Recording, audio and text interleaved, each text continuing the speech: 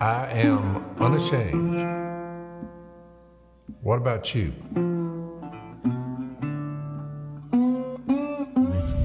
I did the same thing in my class yesterday. I basically talked about the person versus the process. Phil always says the process, but I went through Hebrews. I asked a question. I said, what do you think of when you hear the phrase or the word reverence?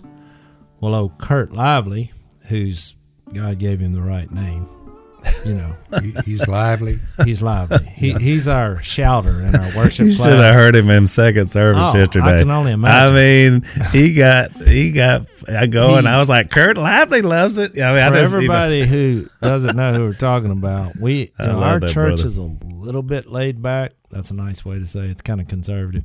But we have one guy who all the verses, there's way more in the Bible about shouting than there is singing. And we have one member, when he gets excited about a song or a sermon, he hollers out full force, Jesus. And it's just the way he's wired. And you can see the kettle brewing. If you watch him during service, he kind of clenches his fist. And you feel like, when the water's ready, it's fixed to just that's what he does. So he said the first time he did it, I almost pooped my pants because I wasn't expecting. If you're sitting in front of him, it's a shock. It's about like having Si sit behind you during the song service because you're looking around saying there's somebody who is that is loud and sounds like he's in a little bit of distress. So anyway, Kurt said, all in, brother. When I said, what is the definition of does he come reverence? to your class? Oh, he comes to my class because he said, tell him what's the name of your class. I love the name of the class. The name of the class is Holy Roar. Holy Roar. Yeah. I like that. We got that from, what's the guy who sings, famous singer? I think I've told this story before. I met him at Tebow's event. He's written more worship songs than anybody. He's a young guy, not a big fella. I need help from the peanut gallery. Phil and I don't know because we don't listen to radio singing. I don't run with the Chris same. Tomlin. Oh, Chris Tomlin. Yeah. Duh.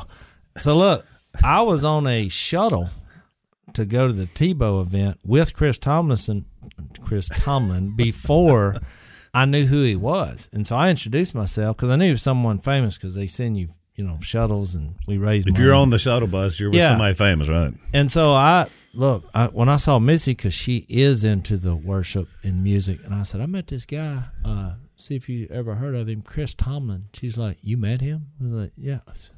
And you didn't know who he was? That's embarrassing.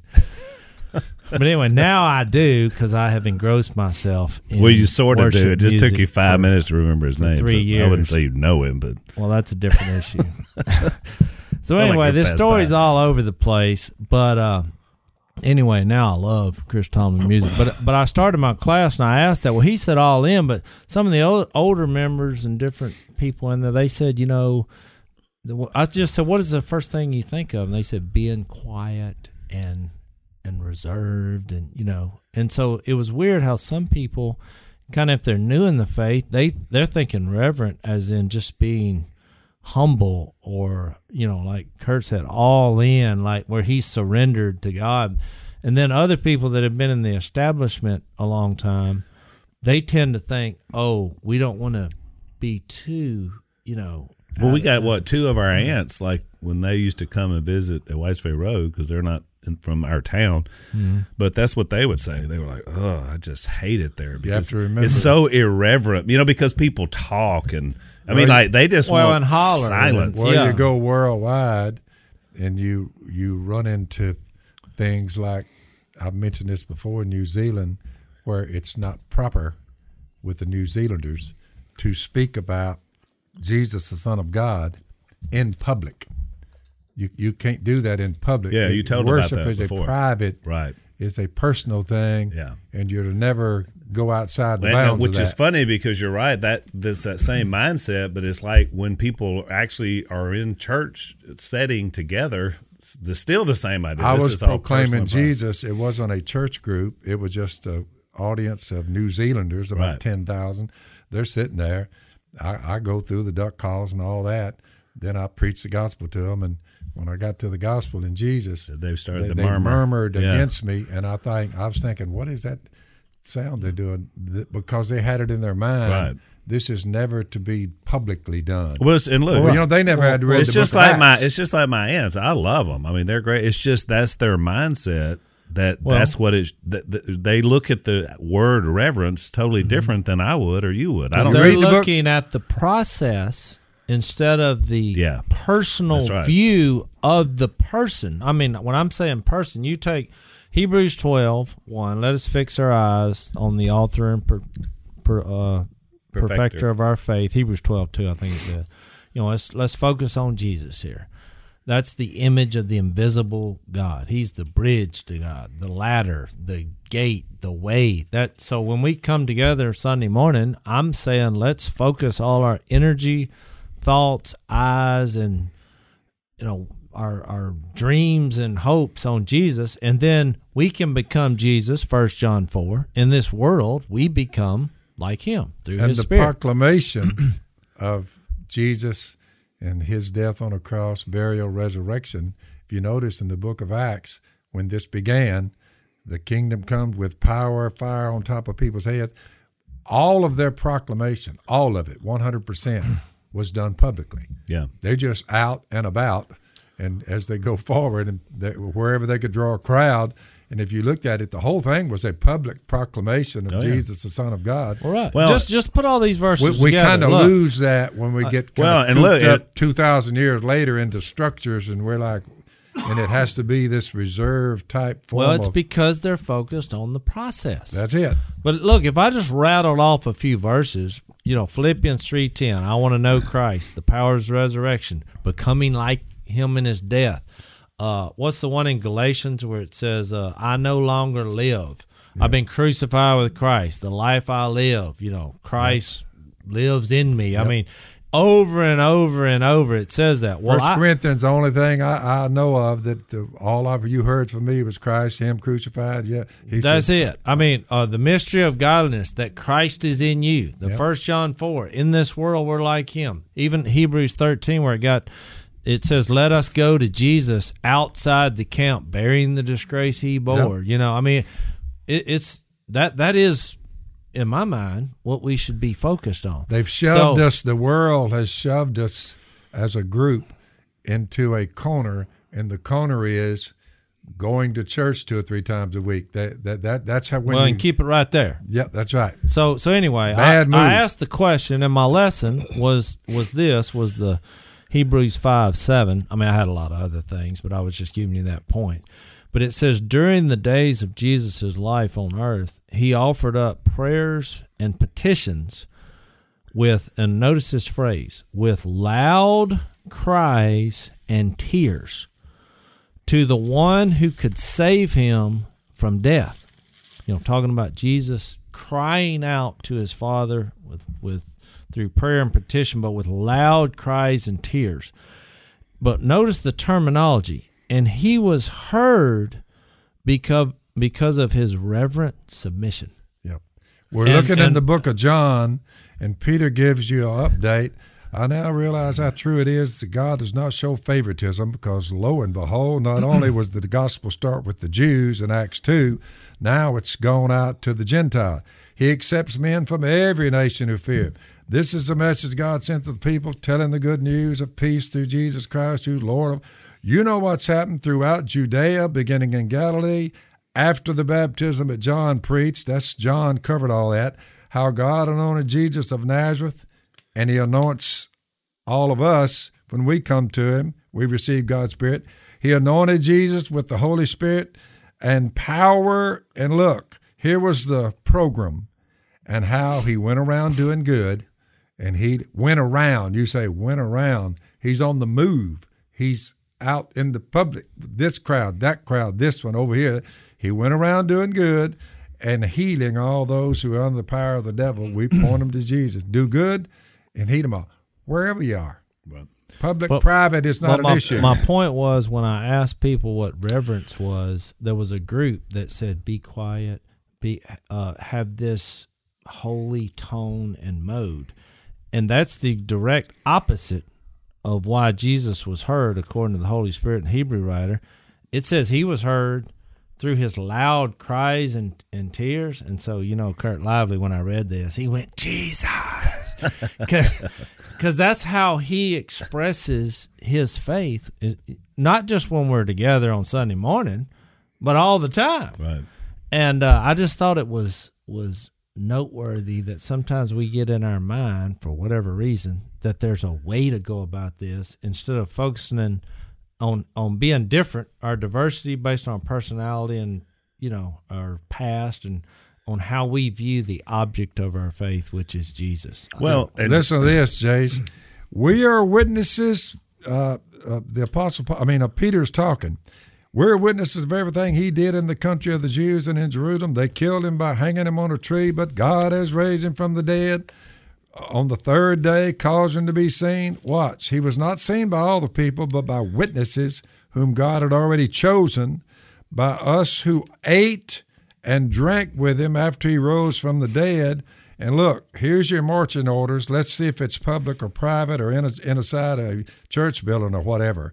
He commanded us to preach to the people and to testify that he's the one whom God appointed as judge of the living and the dead. All the prophets testified about him, that everyone who believes in him receives forgiveness of sins through his name. He's basically saying he told us to go to the people. You're like, that means you can't confine him inside a structure. You just can't do it.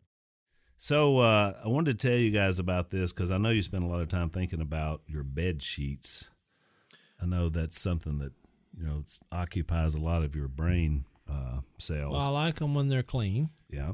And it's, I read somewhere recently that they just did a study about why you need to wash them, because there's more bacteria on like just a small section of your bed sheet than on a commode toilet seat. Well, how they figure that out? Especially when I open the door of the bedroom, the dogs run past me, and they all together, at least three of them, just bail out and just come up over. They're now in the bed. Miss Kay said, "Well, that little dog always likes to sleep where you do." And I'm like, yeah. Well, between that and the dogs, it proves my point exactly. How do they? Because people don't wash their sheets, and so there's just all this bacteria. No, we wash our sheets. We wash them. So I like them cool. Flannel in the winter, cotton in the summer I'm that guy. No, okay. I disagree with that completely. Well, I never want flannel because I get hot. Well, now these folks, the folks at Boll and Branch, I've heard about this company for a long time, so I'm glad we get to talk about them. Supposedly, and I still hadn't slept on some, but I'm going to. We got some coming. These are the softest sheets you can get because I like that soft, and I'm the cool guy like you. But now they have some that are flannel. It says for a limited time you can get their luxury flannel bedding. It keeps the cool sleepers warm because they breathe, but it keeps the warm sleepers cool. So they say theirs work both ways. I think they're right. I think they need half flannel what they say. And half, what's the other? Silk or cotton. And then you mean like this and go down the middle. Yeah. So if you're a warm sleeper, because my wife, she's always you want to. Because look, I've been living with a woman for the last 30 years. When she walks by the thermostat, she puts it up to 78. Look, and when I walk by, I put it to 68. I don't know what the process would be about half the bed sheet being flannel and half of it being cotton. But what if you're that seam down the middle where they sew it together? I don't know about y'all. I sleep on the same side of the bed. I like to, as the foot of the bed looking at. I always like to sleep on the right side. Yeah, me too. I always sleep on the right side. Me too. Weird. We all sleep on the same side. Maybe it's right. I won't sleep on the left side. I don't like sleeping on the left side either. I but like turning. Phil on got me into that. He said some verse in Ecclesiastes always lean toward the right. Yeah. Especially with your bed sheet. All right, so our guys off camera here, you're going to have to check it out. Let them know we need to ask about that half sheet. We want to know about that. I'm trying to make millions of dollars. That's what I do. I'm an idea man. Mm-hmm. Make the sheet, split it down the middle, because most women tend to they get cold. most men, based on what I've heard. That's Miss Case. She has no electric blanket on her side. It's the thermostat of life. So Boll and Branch, that's our company. 3 U.S. presidents love and use their product. I don't know which 3. So here's what this is more important than the president's using it. Get the male female aspect of it. Address that. Okay. That's your selling point. All right, so we're going to talk to the good guys at Boll and Branch. So shipping's always free. Here's the deal: you can try them out for 30 nights, risk free. So you get a whole month to sleep on them. See what you think. Probably need to wash them because we talked about the bacteria. You get $50 off your first set. From bollandbranch.com. It's BOLL and branch.com. The promo code is Robertson. I like that. So you get $50 off, bollandbranch.com, promo code Robertson. And check them out. See what you think. We got some coming, so we're going to find out ourselves. Mm-hmm. And who knows, we may invent a whole new sheet, Jay. Bring some excitement to your bed sheets. At this stage of our culture and world, most of them, they're not coming to your building. That is correct. Well, it's interesting because yesterday Lisa and I participated in something that's kind of what you're describing, Dad. So there's a Baptist pastor from around the Alexandria area. He gets with a guy from New Orleans that's an attorney, a believer, who's over the Louisiana Right to Life. So they organized an event yesterday. Yeah, I saw the news story. Yeah, March for Life. Thousands. 3,000 people showed up at the parking lot of First West here in town, the First Baptist Church. We walked. Great. We walked from the First Baptist. We walked downtown West Monroe. We crossed the Endom Bridge, and we walked over to St. Francis. And right there in front of St. Francis, there's a big park. They had a stage set up. They had a band playing, Christian songs. And then we got up and spoke to this huge crowd. And look, you had Catholics there, you had Baptists, you had Methodists, you had us, you had, Charismatics, everybody. And it was really great because, we're singing. People get up and talk about the importance of saving babies and saving lives. There was a black pastor from New Orleans that was just, on fire, plants churches down there in the 9th Ward. African-American community is the one being hit the hardest, by abortion. So it was fantastic. And then at the end of it, Lisa and I gave a little snippet of our testimony. Of course, afterwards we're taking pictures because this drew people in from all over Northeast Louisiana. But I just thought it was remarkable as we're standing there doing it. We're right in front of St. Francis Hospital in an open park singing Christian songs and praying, and people are jumping around. It was fantastic.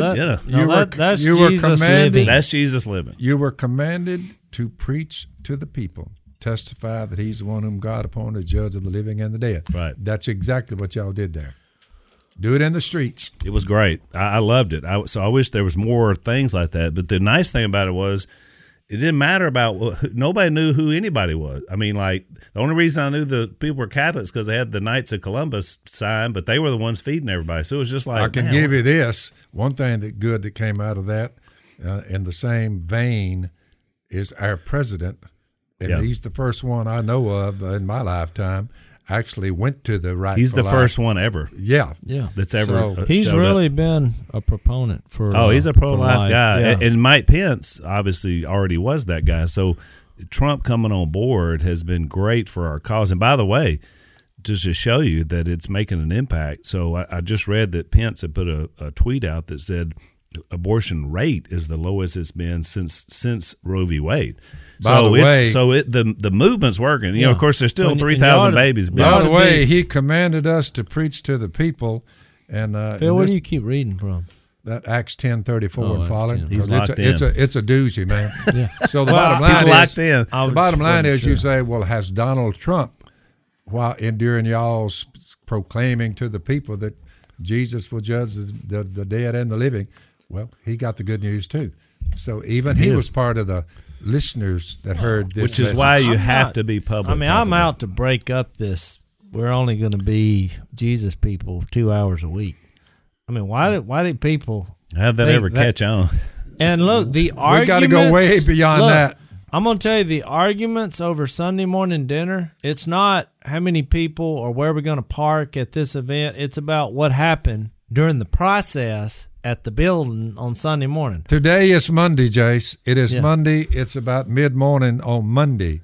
we're sitting here, we're sharing the good news of Jesus via the airwaves on the internet land way out there somewhere. Computer but I don't land. know who's listening, but if they're listening, I said, well, are you getting the information? I said, well, I just heard y'all say that my sins can be removed and I'm being raised from the dead. You say, that's it, dude. It's called We Are Telling You on Monday. We're not in a church building. We're going to have a song service, not unless me, you, and Jace fire one up. I love the way Dad describes it. It's like in a faraway place, there's the internet land. It's a place of geeks and nerds that are. It's a jungle out there. That's why they came up with television, because it was like, we're going to do it telepathic. And y'all will say, some people are listening, say, well, these people are not going to come to Jesus because y'all are sitting there running your mouth, a bunch of rednecks. I'm like, you should have told that to the people who drove these great distances that come down in here. Say we want to be born again. Look, I'm reading what people are sending us. People are loving it. So, Jace, I wanted to shift gears. I want you to tell, because Mia just had another deal and a surgery, and I wanted you to tell about that, because I was cracking up. We went over. She was still numb when we saw her, but it was well, you weren't cracking up because of her surgery. No, because of what she was saying. Yeah, but I'll give you the backstory, which I didn't really say much, because in all her surgeries, this was kind of considered minor, which was cutting out her wisdom teeth, and it wasn't like she was having problems with her wisdom teeth. They just need the room for her next surgery, because they're going to have to break both of her jaws again, and so they're like, we're going to take the wisdom teeth out because we need that room. And so we figured this, I mean, taking your wisdom teeth out, from what I've heard, is pretty good little surgery, you know. Yeah. But we just looked at it like, oh, okay. I mean, compared to what she's already had some this is.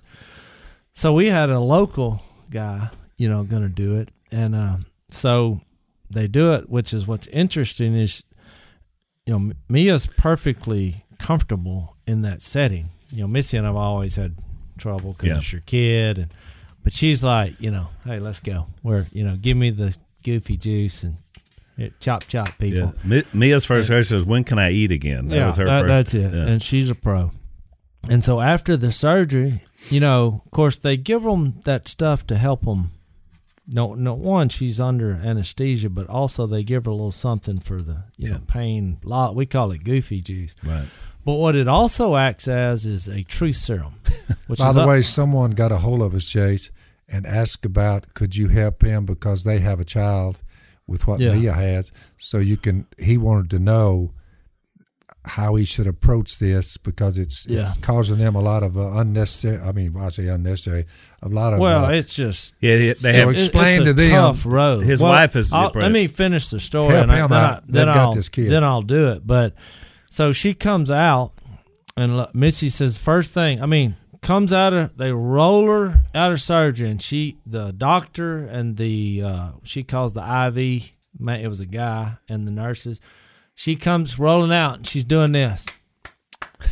She said, awesome job, Doc, one of the best ever.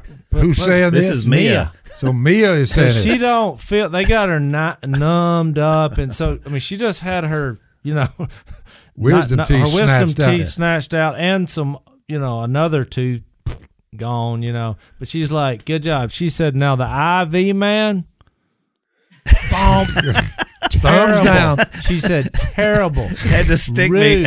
She said, you had to stick me twice. At this point in your career, if you have to do that twice, go do something else.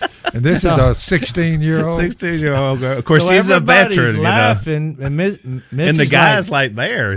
Missy's like, the guy's turning red, Missy's she's like, just Mia, she's like, but overall, pat yourself on the back.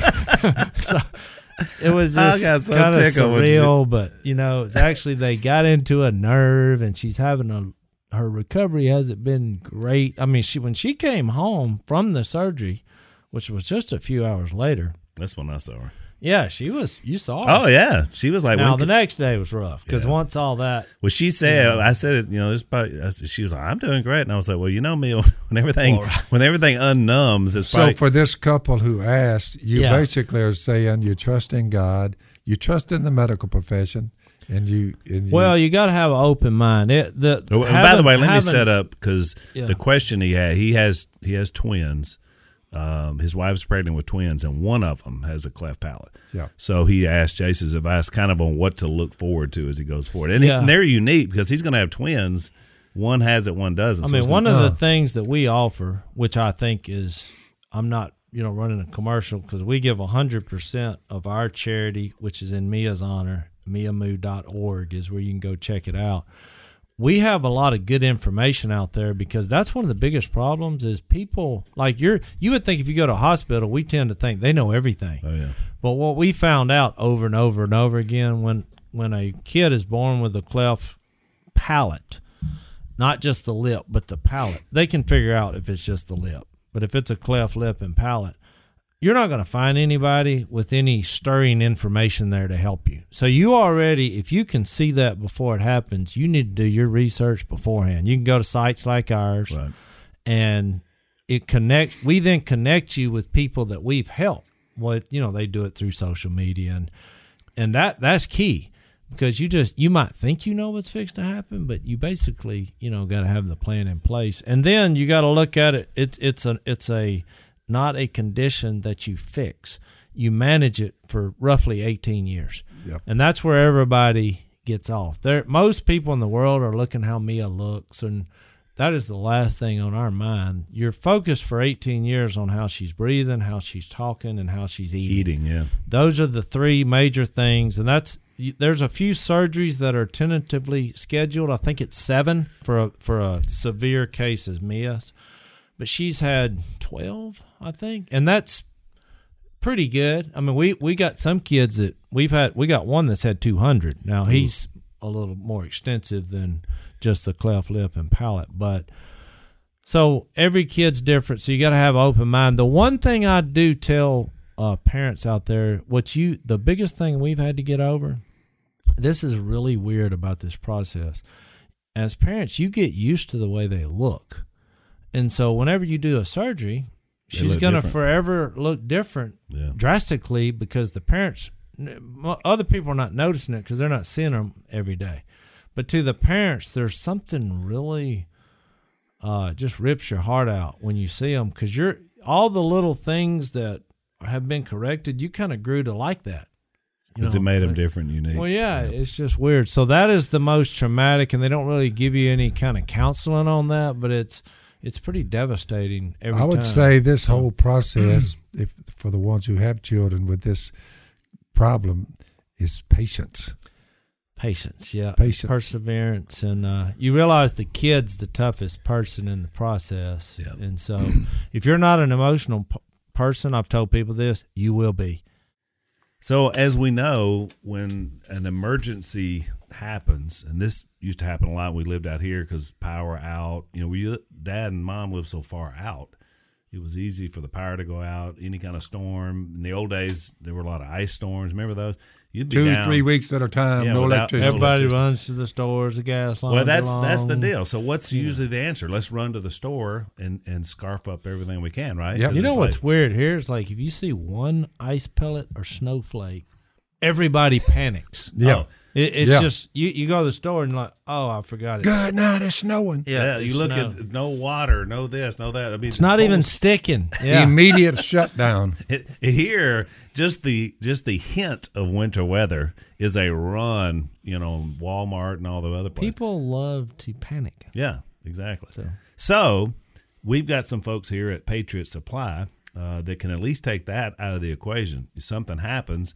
What happens if it's a big enough emergency? There's no food at the grocery store. Well, you're prepared. Yeah. That's like the opposite of panicking, is being prepared. That's right. So what these guys do is we got a 4-week food supply right here in this bucket. And, it's a lot of really good items. You got stuff in here. What's this one right here? This is home style basically, if you're in a zombie apocalypse or whatever the issue is, I don't think it really matters, but... you got 4 weeks. Well, you got to eat. You're going to last longer. Every bucket you have is 4 weeks. That's right. You're going to outlive somebody. And by the way, this food lasts for over 25 years. In here. Yeah, good to go. 25 years. So you get enough buckets. 25 years later, you may be ruling the whole world. You could like just get enough to last like till 90. There you go. Which wouldn't be as many buckets for you, Phil. But he's saying you're at the end of your bucket. So here's what you need to do. So you want to start with a 4-week supply, which is what this is, and you can just keep ordering. If you order now, because you saw this ad, you're going to save $100 when you go to the special website, preparewithphil.com. Now, we've already said Dad doesn't have as much time to prepare for as we do, but it's preparewithphil.com. These meals up to 25 years in storage. 25 years. That's incredible. I saw a guy eat a pickle that had been expired 11 years. It was really impressive. But 25? This was brown. Yeah, pickle's green. This was brown and fuzzy. But he said, I'd be all right. And he gagged. But he did it. But this is actually good. This is good. We just add a little water. You get guaranteed 2-day delivery. And he lived. Save $100. Avoid the chaos. Stay out of the stores. Preparewithphil.com. Avoid the 11-year pickle. You remember that guy? I remember him. Yeah. And we all watched him to see what would happen. I started gagging. And the sucker lived. Yeah. I just started dry heaving. Yeah. Bit only known about Patriot Supply. That was a raunchy looking pickle. Because, even like the day after her surgery, even this past one, she was coughing up blood. And, it's just hard to see your kid.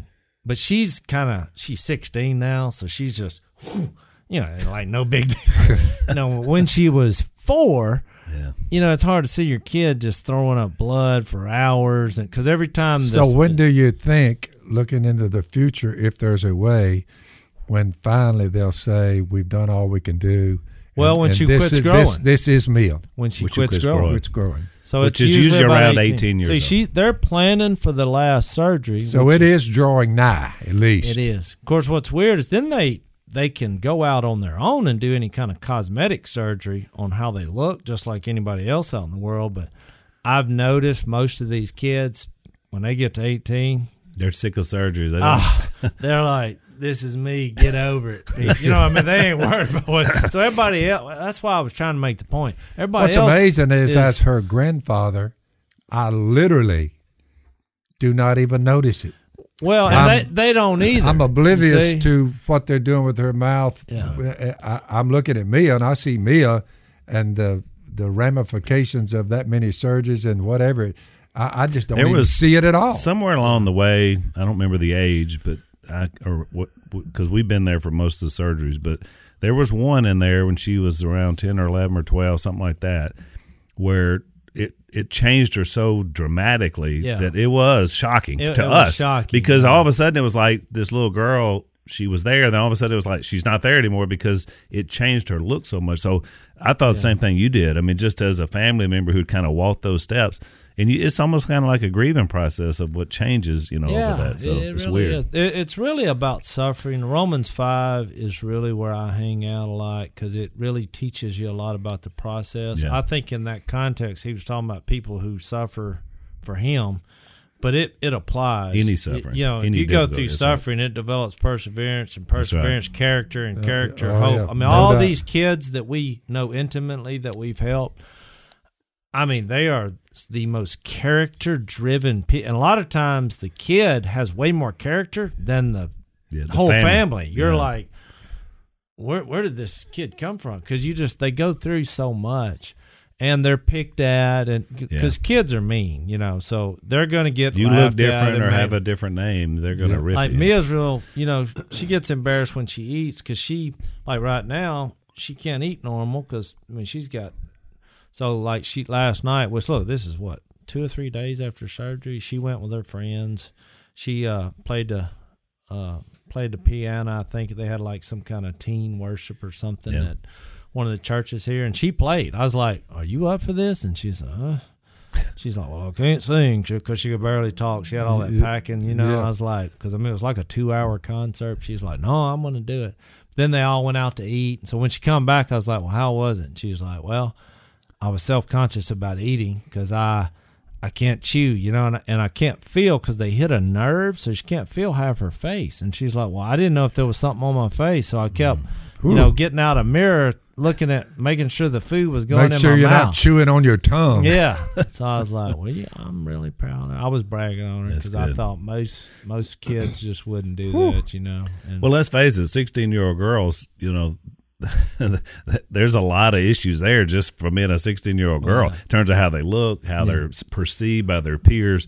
So, yeah, to have that on top of that is pretty amazing. But I just want to say to the person who sent in this request, I'm glad you did, because that allows us to talk about, and there's probably others out there that you need to get that information, and you need to establish that network. It's miamood.org, right? Yeah, and I shared with you a couple of weeks ago in a podcast, which I don't know how they all run, but when I saw the couple, a lot of times we'll go visit the hospital when we get word. Now, those people, I've never seen a couple so prepared in my life. Right. And they were happy and positive about everything, and so that comes from the preparation. Well, by the way, to piggyback on that, to what we were talking about earlier, I said this yesterday to that audience of people, that the advance in technology, medical technology, that now allows us to look inside the womb, which is how we found out that Mia had a cleft lip or cleft palate. And you don't know the severity of everything till they're born. But think about it, you never had that before. Well, that's also helping. Not only does it help you prepare for that, just like this family's going through, but it also has helped us in the pro-life movement, because all of a sudden before it's like, well, that's not a baby, that's just tissue.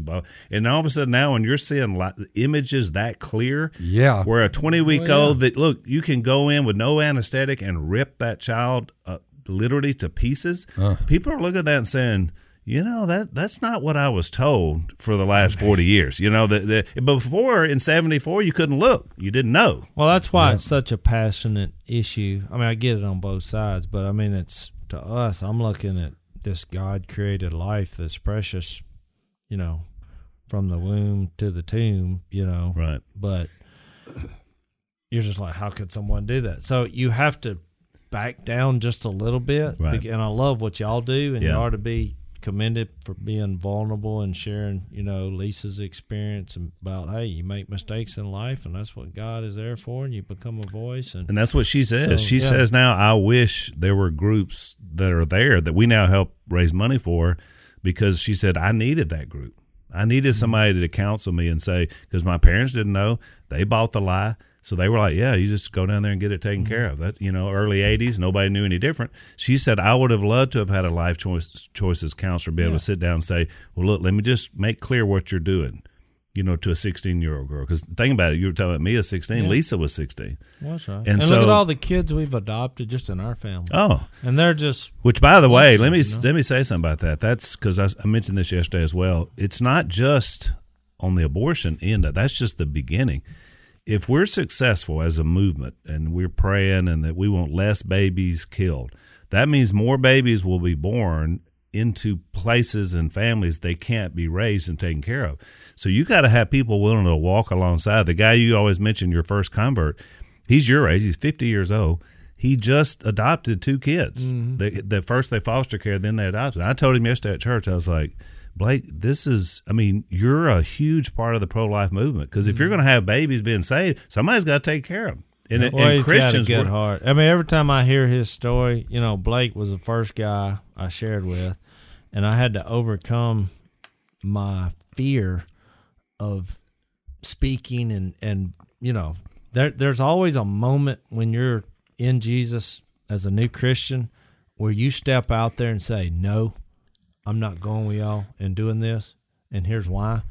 And Blake was the first guy I did that. I thought the same thing. And I'm like, here's this guy. It was a bumpy process getting there. It took him a couple years, but when he did surrender to Jesus, he never looked back.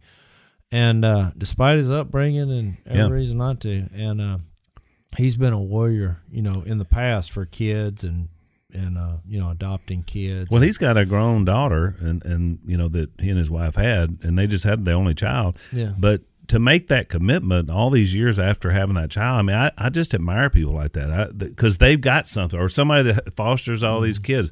My niece, Carla, she's foster. First it was foster. Now she's adopted 8 kids. Yeah. Well, and Blake's family, his sister had adopted some, and that's what I meant. Their whole family has been And that's a gift. Like, not everybody can do that, but the ones that can, you have to encourage people to do it, because that's how you do it. And you said it before, Dad. That way we get it out of the government. Well, that's a government problem. No, it's a Christian issue, because if we're gonna be a voice on behalf of the unborn, then we've got to be willing to deal with the people that are pregnant, because they don't know Jesus. Before I came to Jesus, these thoughts that we're discussing today never crossed my mind. No, you wouldn't have even thought about it. No. Why would you? Didn't care. Right. And most people are like that. Why are you against women's health? You're like, whoa. This is not about women's health. This is about a child we're trying to help get into this world and then see what happens. Well, and it's about her spiritual health. I mean, it's just like Lisa, if she could go back and change that, she would now. That's right. And there's other people who realize that too. So, well, Lisa said yesterday, says this when she speaks, she said, I have a problem saying this is a women's health issue when half the children that have been aborted were women, were girls, were baby girls. So to say that we're concerned about women's health, we weren't concerned about 30 million. I mean, their health. I mean, their health is ended, So I mean, that's a great argument that she uses. So, so I got to tell you. So yesterday I'm preaching. You did good, by the way. Jace is my sounding board to let me know if I blow it or hit it. He may be biased. Yeah, he could be. No, I'm not. He's told me before. I didn't, well. Yeah, I never heard of well. Crickets. So anyway. So yesterday I'm preaching on what we have talked about in the podcast, this moment where John the Baptist says, he's basically given the testimony of when he baptized Jesus, and what a big, huge deal that was, because was heaven opened, the voice, the Holy Spirit comes down. Well, let me interrupt. I thought you made a good point I hadn't thought about. When Al asked the question, he said, what does that mean when heaven opened?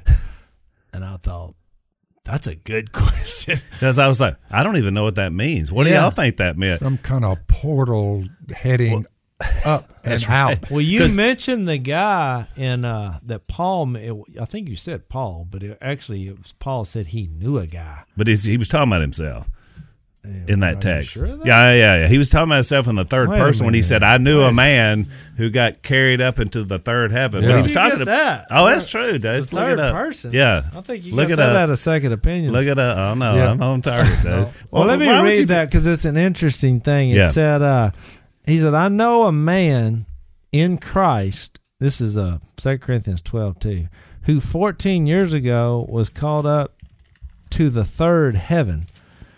Now, whether it was in the body or out of the body, I do not know. God knows. I'm not seeing how you think that's him. It's him. He was talking about back when he was converted. And I know that this man, whether in the body or apart from the body, I do not know, but God knows. Well, why wouldn't he know? Keep reading. Okay. You're going to get there. Was called up to paradise. He heard inexpressible things that man is not permitted to tell. I will not boast about a man like that, but I will not boast about myself, except about my weaknesses. Yeah, I mean, so he just theoretically, maybe he just made the transition. What's the beef with it? 2 Corinthians 12. What's the beef with it? Could have just been a guy that he knew. Well, it could have been. Yeah, but it was him. But your point was. Look, I lean toward what you're saying. It was him. I didn't. To me, it's not important because he doesn't it wasn't allowed.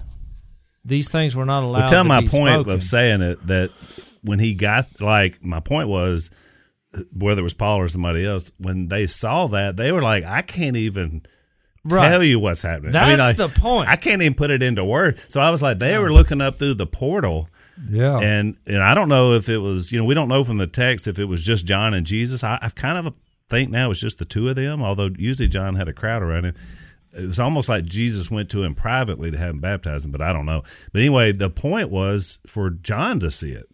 It wasn't Jesus already knew. But it could have been like that. Where's that other story where it said there was a voice, and it said that voice was for y'all's benefit, not mine. Right. But it says to those that were standing around, it just seemed like it had thundered. Yeah.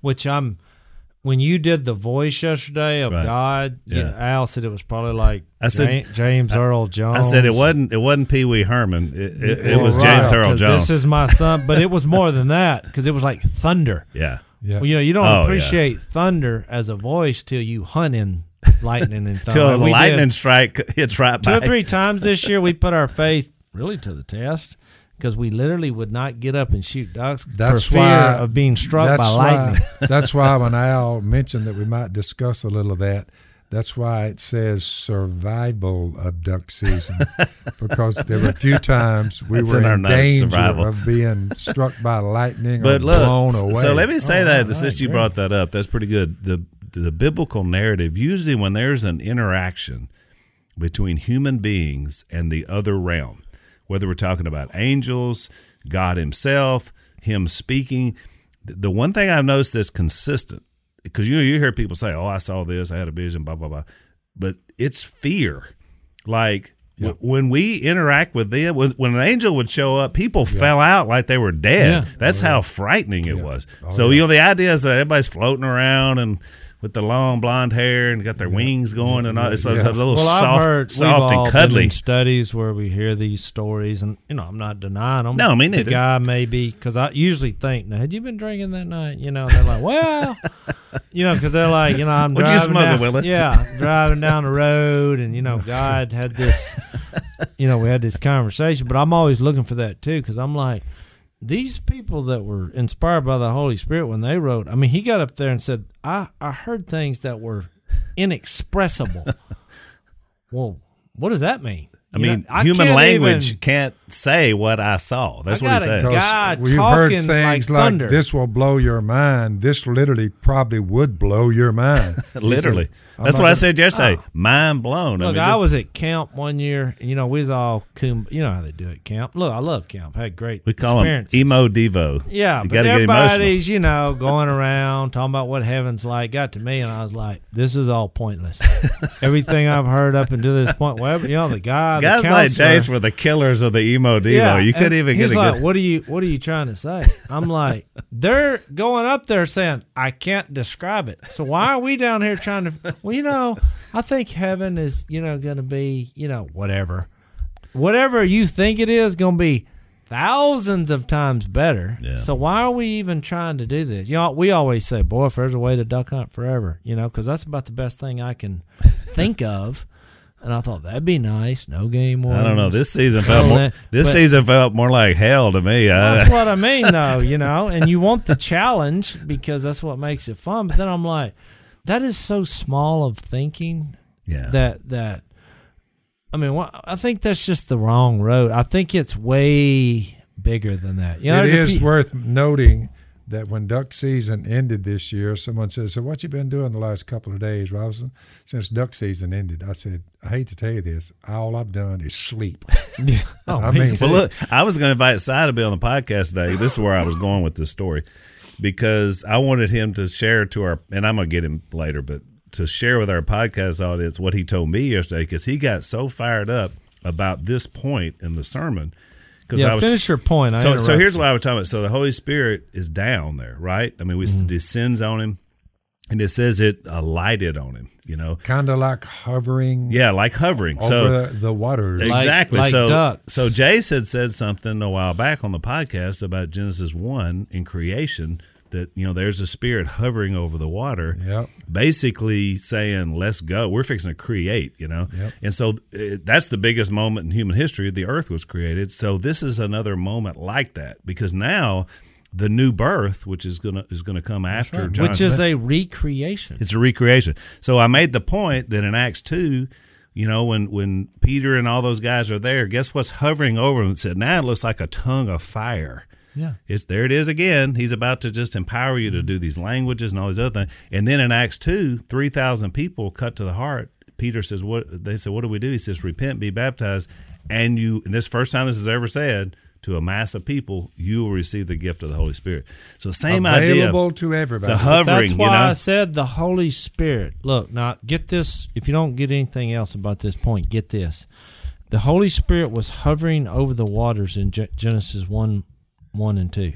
Yep. The Holy Spirit is still hovering over the waters. Yep. So when people fall in love, surrender, declare Jesus as Lord, accept Christ, the whole reason that you take someone to be baptized is now they're believing this same thing that we read, that because of that surrender to Jesus, Jesus gives you that Holy Spirit to recreate you. That's why it says the only thing that counts is a new creation. The old is gone. Just think of all those passages. So I think that's pretty exciting. Once people get that look, they run. Yeah. Here's an awesome thought. Isaiah 46, about verse 10, Isaiah said, God talking now, I, God, make known the end from the beginning.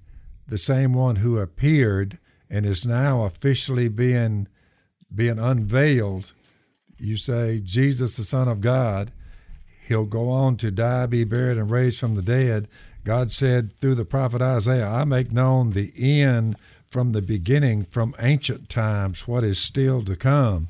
So when you finally identify the one through whom the end will be eternal life for the ones who put their faith and trust in him, and hellfire for the ones who didn't, it's a pretty interesting, the Spirit was hovering over the waters in the beginning, and then in the beginning was the Word. The Word was with God. There's Jesus. That's what I love about John so much. And the day he was officially introduced he was known to the Jews at his baptism, you say, the end is getting closer. That's right. But that's why even looking at our culture yesterday, Kobe Bryant killed in a helicopter crash. And the whole world, I had like 3 people send me text messages. Yeah. To tell me. Me too. I hadn't watched NBA Everyone basketball better get ready years. for the end, is all coming. I have to say. That's right. But even that, and now you got this scare of the coronavirus, going around. And I'm like, you see how the world views all that. And look, I think it's terrible that,